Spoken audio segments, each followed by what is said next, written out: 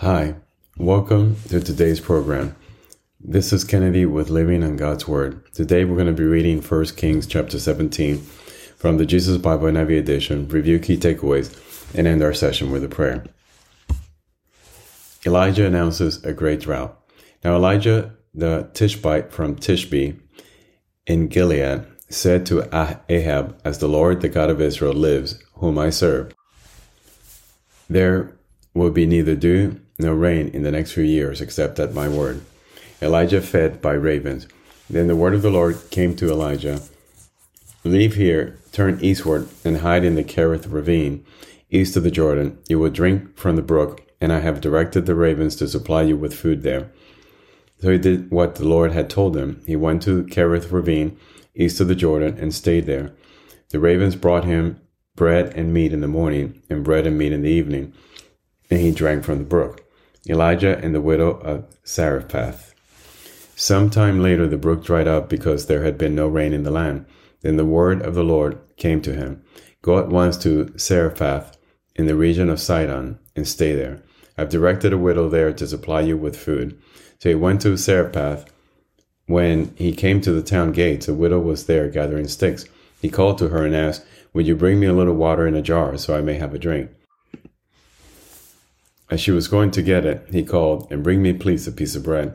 "As surely as the Lord your God lives," she replied, "I don't have any bread, only a handful of flour in a jar and a little olive in a jug. I'm gathering a few sticks to take home and make a meal for myself and my son, that we may eat and die." Elijah said to her, "Don't be afraid. Go home and do as you have said, but first make a small loaf of bread for me from what you have and bring it to me, and then make something for yourself and your son. But this is what the Lord, the God of Israel, says. The jar of flour will not be used up, and the jug of oil will not run dry, until the day of the Lord sends rain on the land."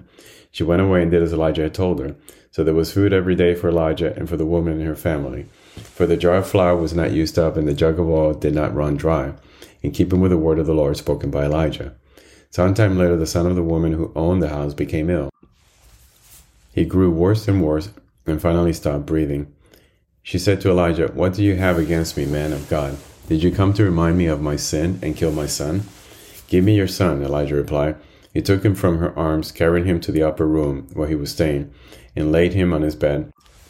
Then he cried out to the Lord, "Lord, my God, have you brought tragedy even on this widow I'm staying with, by causing her son to die?" Then he stretched himself out on the boy 3 times and cried out to the Lord, "Lord, my God, let this boy's life return to him." The Lord heard Elijah's cry, and the boy's life returned to him, and he lived. Elijah picked up the child and carried him down from the room into the house.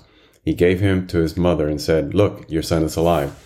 Then the woman said to Elijah, "Now I know that you are a man of God, and that the word of the Lord from your mouth is the truth." This is the end of 1 Kings chapter 17. So we see here now Elijah announcing a great drought.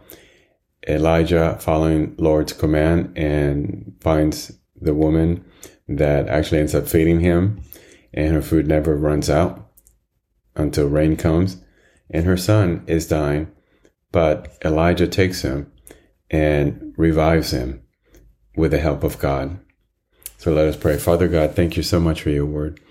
We learned that nothing is impossible with your help. We learned that having faith in you, it's all we need to do, and miracles will happen. Father, you can cause nature to stop, food never to run out, humans to come back from the dead. Father God, thank you for the miracles you make on our behalf. Thank you for your patience and your love towards us. We ask that you continue to send the Holy Spirit to guide over our lives. In Jesus' name, amen.